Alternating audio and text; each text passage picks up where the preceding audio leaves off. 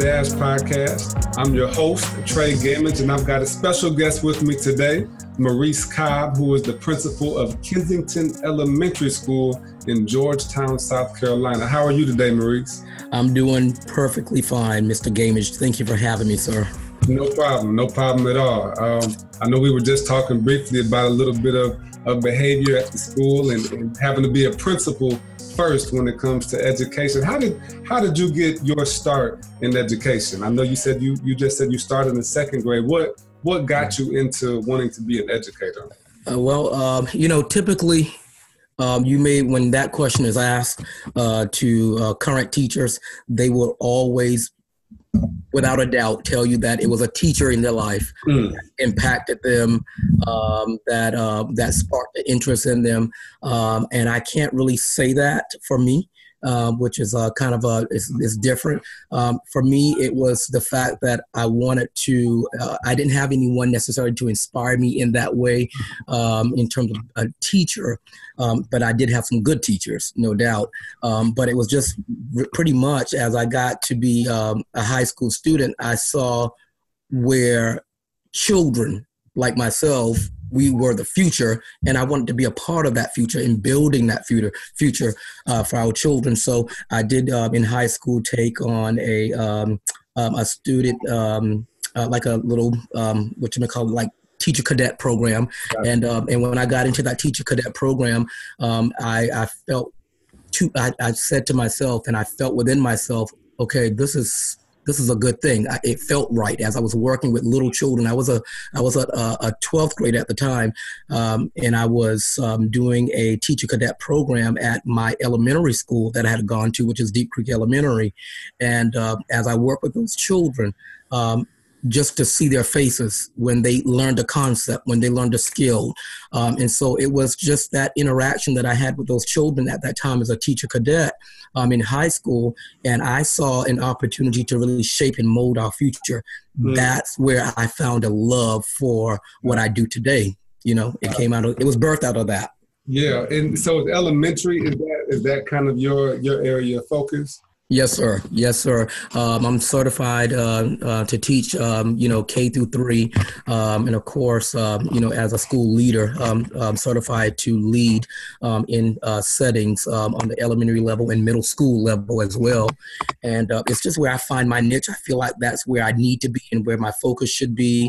I feel like I have the greatest impact there, and I'm sure that those middle and high school folks will they'll say differently, because we always say about one another, I don't know how you teach those elementary kids, and we always say, I don't know how you teach those middle and high school kids, but we all have our niche. Yeah. And for me, it is in that elementary setting to be able to capture and impact those lives as early as possible. Yeah. I think is a very important thing, profound thing, and I feel that's where my work is. So as a school leader, how are you preparing your elementary school students for success in what is today a global economy? Well, in regards to that, I feel one of the things that we do in our state, in our district, and of course in our school, we teach the profile of the South Carolina graduate, which I'm sure you've heard about that. But the profile of the South Carolina graduate is all about teaching our students world-class knowledge and world-class skills, and also life and career characteristics. So when we talk about world-class knowledge, we're talking about, teaching rigorous standards, and with good, strong instruction and strategies, and that's in science and technology and engineering and math. That's what we're doing, and it starts with the standards. What is the expectation for our children? And those expectations are in the form of the state standards, and those standards have to be rigorous.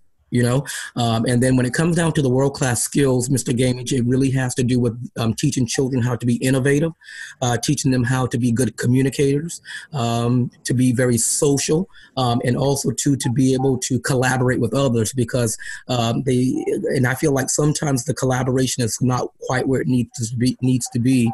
And so we are teaching those types of skills, because when you're on your job, you have to collaborate. When you're, you're the person's in the cubicle next to you, the teacher in the classroom next to you.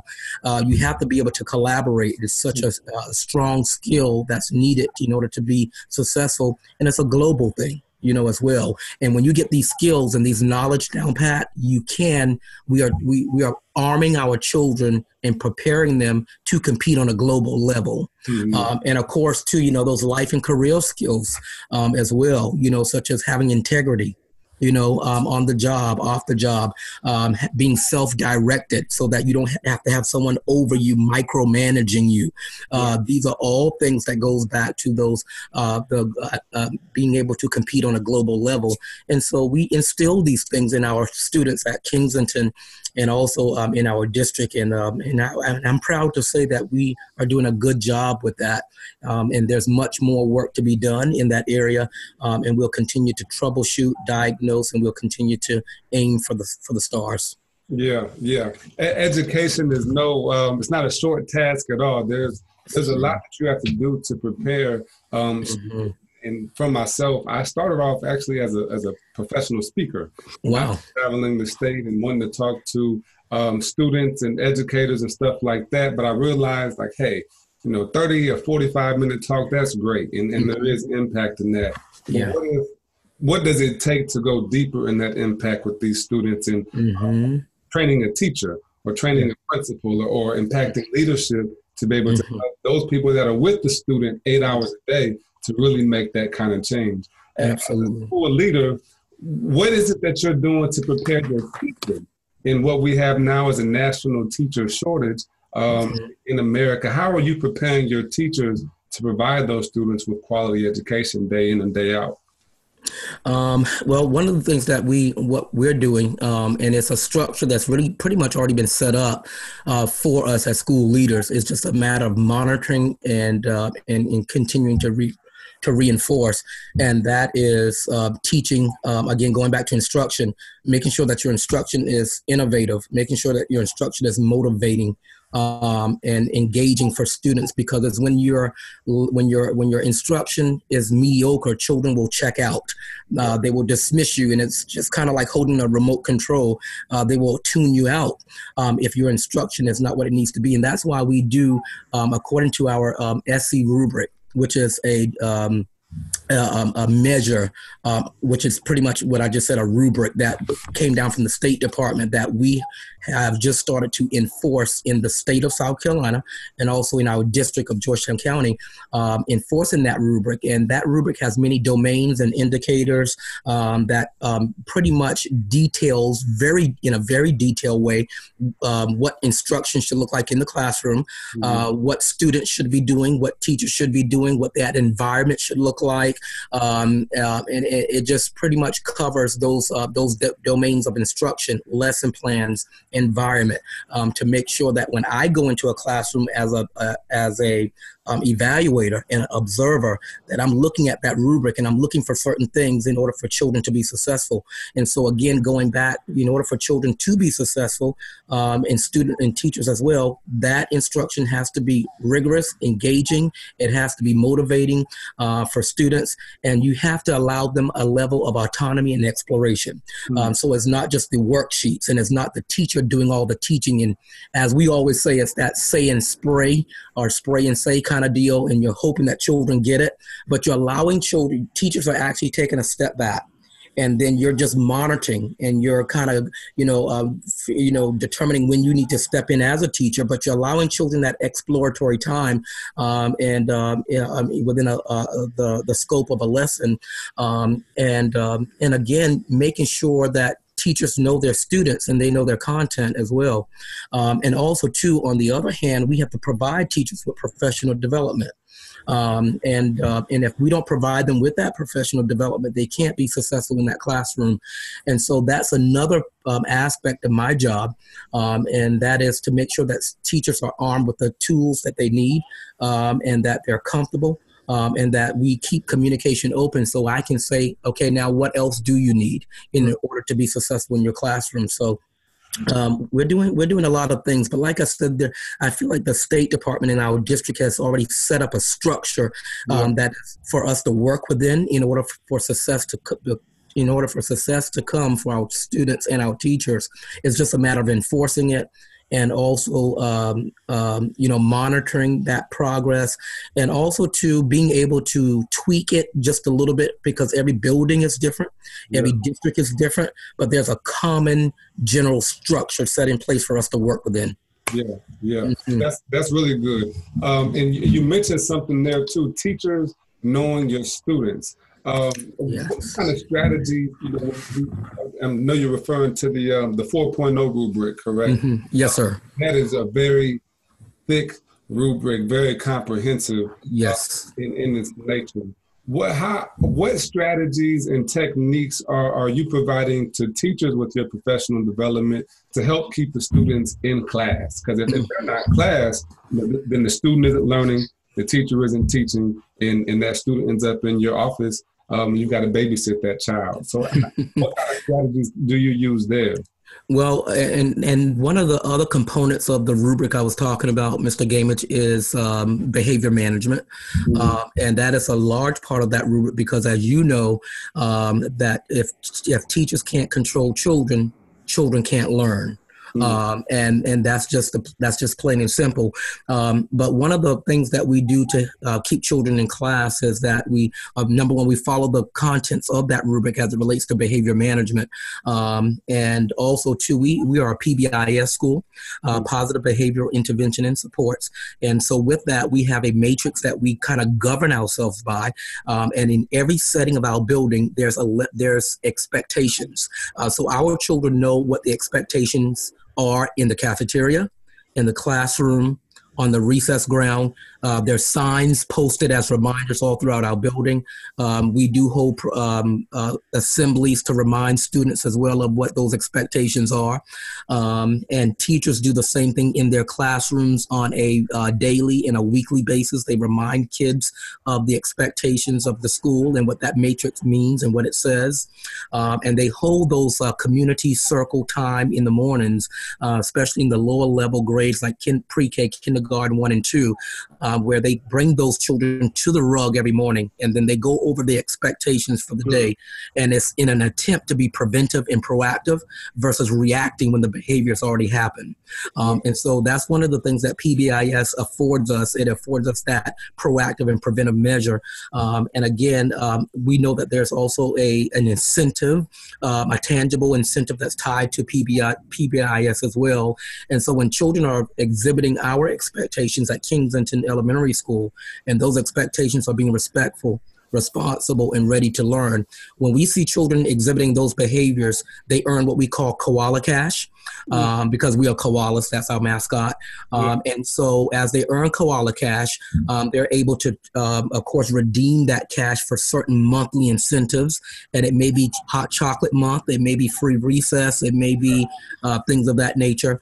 And also, too, Mr. Gamage, coupled with that PBIS incentive, we have combined that with another program called House. And so children are not just able to earn koala cash, but they're able to earn tokens, and they're nothing more than little poker chips. And so they earn the koala cash for their selves, but the tokens are earned for their house. And so all of our students are in a house. We have 5 of them, and they're named after the rivers in our area: Black River, Waccamaw, PD, Sampit, and so whenever these children earn tokens for their house, we tally the points at the end of the 9 weeks, and these children are able to take a trip away from the campus. And so that too is an incentive to help children to be respectful, responsible, ready to learn, and it's a competition. And our children love to compete. And so it helps them to be reminded of their behavior. And so that helps to keep them in the classroom. Now, of course, no one program is going to catch all children. Of course. But it does capture 80% of our children, which is ideal. Yeah. And so we do have those outliers that things that we've been trying, like PBIS, House. We're still trying to figure out some things for the remaining, 20% that seems to be outliers, and we'll continue to troubleshoot those things. But for the most part, we utilize those programs like PBIS and House to kind of remind children of expectations for behavior. and it's been very successful. But we're trying to move away from the tangible rewards because we want children to realize that you do good and you're respectful and you're responsible and you're ready to learn, not to earn a reward, but you're doing it because you should do it. You should be respectful because it's the right thing to do. You should be responsible because it's the right thing to do. So we're meeting children where they are, and we're doing what it takes to get them to where we need them to be. Yeah, that's powerful. That's powerful. You mentioned posting those expectations around the school. What are some of your expectations for students on campus? Of course, our expectations, they do fall underneath that umbrella of our three main expectations, which I've already shared, which is being respectful, responsible, ready to learn. Those are the three things that all other expectations in our school fall under. And of course, we have, again, in the cafeteria, in the classroom, we have more detailed expectations that fall underneath those three umbrellas. For example, in the classroom, they know, or in an assembly, for example, children know that when we have an assembly, that they are to keep their eyes on the speaker and that they are to not speak when the speaker is speaking. That goes back to the big umbrella of being respectful. And again, we have expectations like that once again for all settings of our building that falls underneath those three major expectations. And again, our children know them. They're posted around the school. Our teachers, they do remind them, and I remind them daily on morning announcements as well. We also have something that we call essential expectations. Essential expectations goes back to soft skills. It's pretty much what your mom and your grandma taught you. And it's these skills that our young children seem to have forgotten, or maybe they haven't been taught. And so these soft skills or essential expectations, they also come from Ron Clark. And you may be familiar with Ron Clark from the Ron Clark Academy in Atlanta, Georgia. Our teachers take a trip there for training every year. And so he has a book called The Essential 55. And so we've adopted 15 of those essentials to incorporate into our matrix, our behavior matrix. Yes. Right on. So let me go inside the classroom for a minute. And yes, sir. With your teachers. So I have my expectations. What happens when, well, first, before I go there, with the PBIS and the house program, are those digital programs? Or is that something that each teacher keeps track of manually? Yes, sir. Are those programs? Are those digital programs? They're not. No, sir. They're not digital programs. We're looking to move toward a digital system called Swiss that will kind of help us track behavior, and that is a part of PBIS. Some schools in our district have already piloted and they've taken off with that. We're looking to do that as well pretty soon, but it is not a digital program. It is pretty much a manual program in terms of it being. Pretty much our posters that are hung on the wall, and we have expectations that are laid out in a handbook for our teachers. We also have a handbook for our students and also for our parents.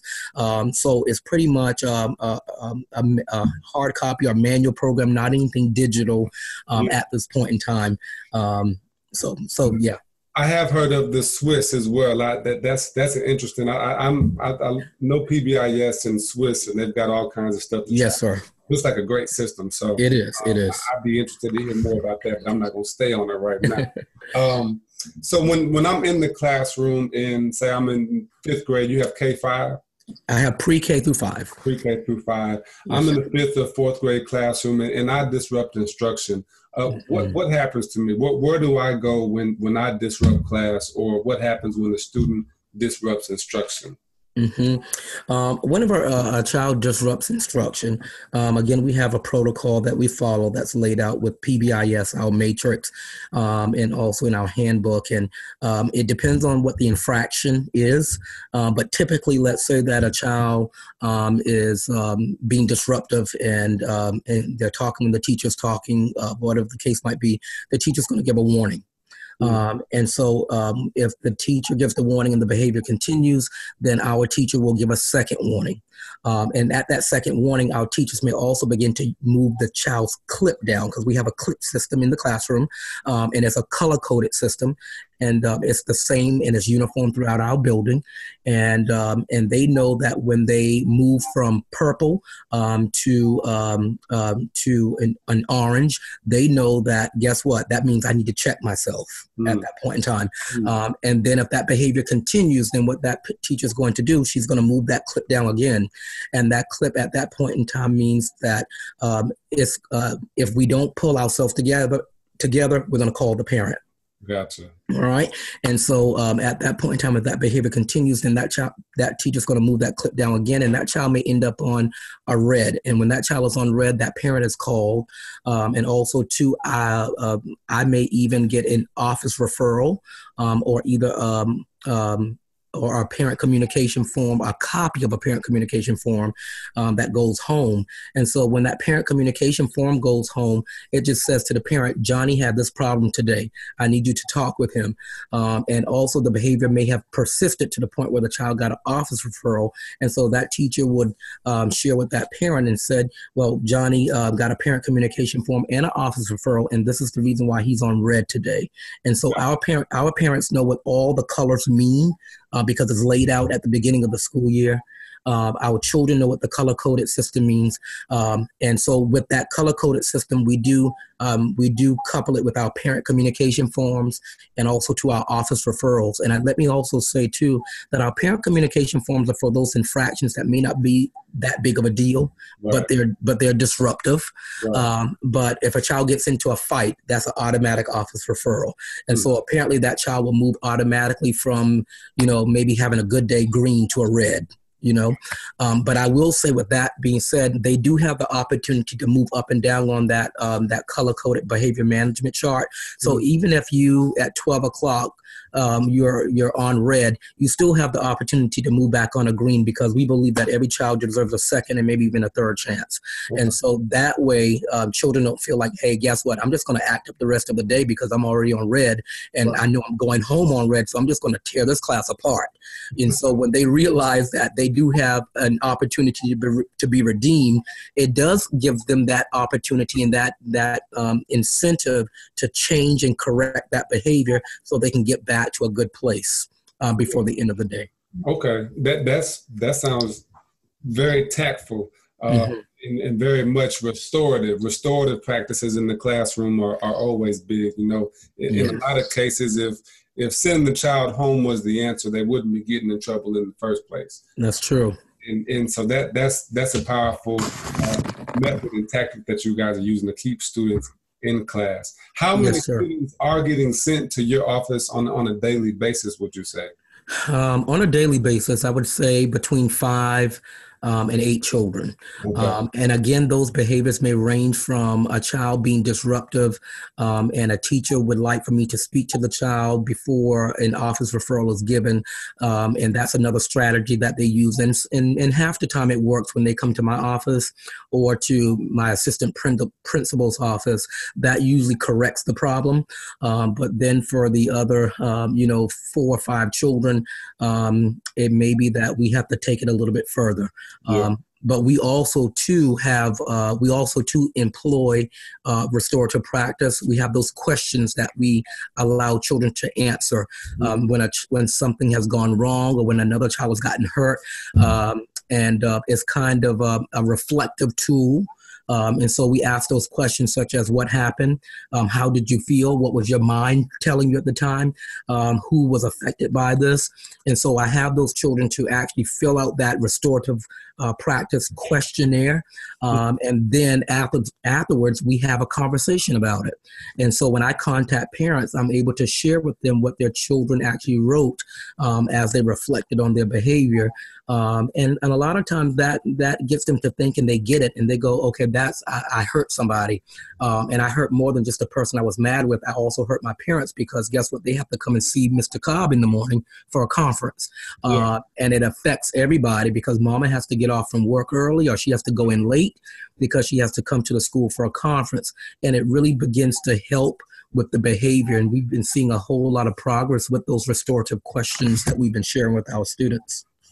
That's great. That's great. Are your teachers, are they pretty good at following that sequence and not skipping the process and sending students straight to your office? For the most part, yes, sir. And like I said, it's pretty much ingrained in our culture of our school. So for the most part, yes, they do follow the protocol. They know what it is, and they do a really good job of following it. How long have you guys been using PBIS in the system? I think PBIS has been, I've been in the district for 18 years, and for at least 15 of those years, I can remember PBIS being 10 to 15 years. I can remember and recall PBIS being a part of the schools that I've taught in. Gotcha. Mm-hmm. That's good. That's good. So when it comes to your future success and the mission that you guys have to achieve, what is the biggest gap or obstacle in your way of success right now? That's a very good question, Mr. Gamage. The biggest obstacle that keeps us from reaching our goal. Well, I guess I can start with the goal. You know, our goal is to be able to prepare our students for the 21st century, and to provide sound, strong instruction in a nurturing, safe environment. And so I feel like one of those obstacles, of course, as always, is time, and also to finances or resources. Mm-hmm. And so those on that line of resources, I'm thinking about technology, you know, and even though Georgetown County School District has a one-to-one initiative, and we're getting there, we're getting there quickly, I still feel like there's a gap, even though we're making steps in the right direction with the technology, and we're working on that. And what also helps is being a Title I school, which is very helpful and beneficial, because we are able to get children some things that they need that they wouldn't otherwise have access to in terms of technology. And also too, I think just having good, strong manpower, that's another resource that I think is lacking. We have a need for interventionists. We have a need for math and reading interventionists. We have a need for rehabilitative behavioral specialists in our building to kind of help us with behavior and help us figure it out. And so these are some things that we've got to work through to be able to reach our goal of preparing our students for the 21st century, and also to help them be career and college ready as well, as dictated by the profile of the South Carolina graduate. So again, I would say time, resources that would be in the form of finances and also manpower. And I think those are always the obstacles. Yeah. Has there been any, and I mean, there's a lot of those that we can hit on right now.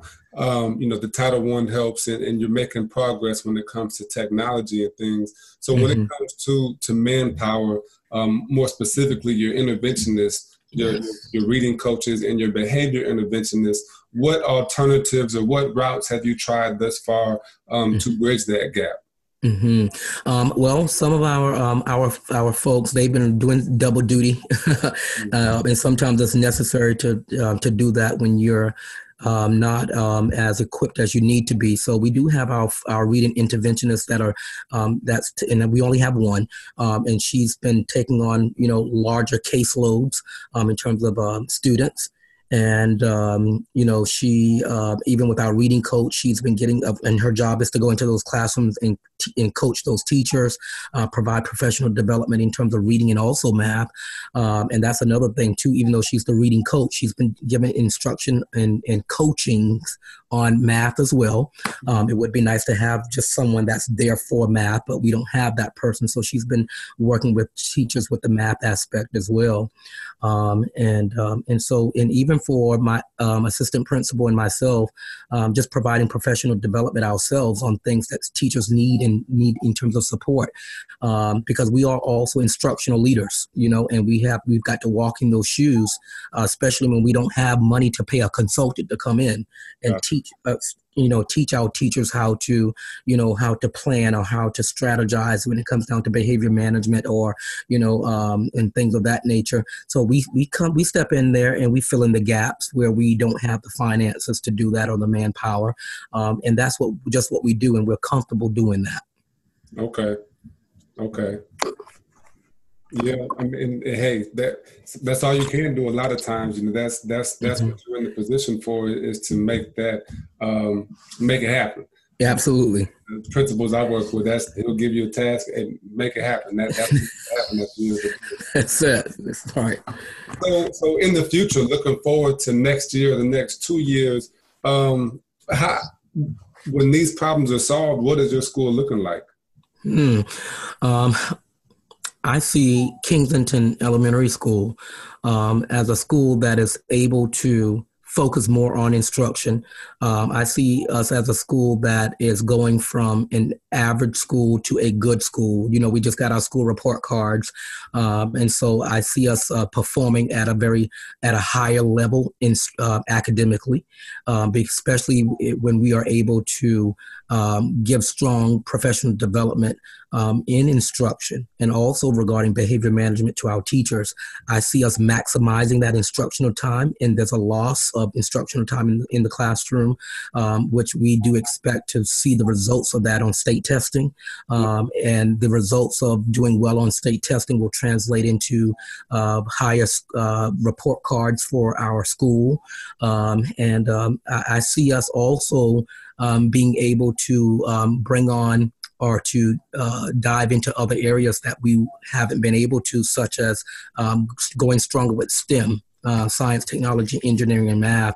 And we do have the opportunity to begin to work with start a robotics program, or not just to start a robotics program, but also to participate in a robotics competition in Horry County for the upcoming school year. So I see us going stronger, building our STEM program, and hopefully we'll be able to bring on a science or STEM teacher to help guide us toward that with some extra finances. So I'm hoping that will be the case for next year and in the years to come, again, to prepare our students for what they will see in the real world, and what they will see is science, technology, engineering, and math taking off, and preparing them to be successful in those fields and in those careers, is very important. But, their futures start here. And so I'm hoping that in the years to come that we're able to build our capacity as it relates to STEM. Yeah, that's powerful. That's great, Mr. Cobb. I appreciate all your words, and it sounds like you're on the right track. Kensington is a school that I'm gonna have to come and visit you guys. Yes, sir. We'd love to have you. All right, right on. Is there any last words or final words that you would want to leave to anybody listening that's maybe going through the same process, an elementary school principal, whoever that you want to share?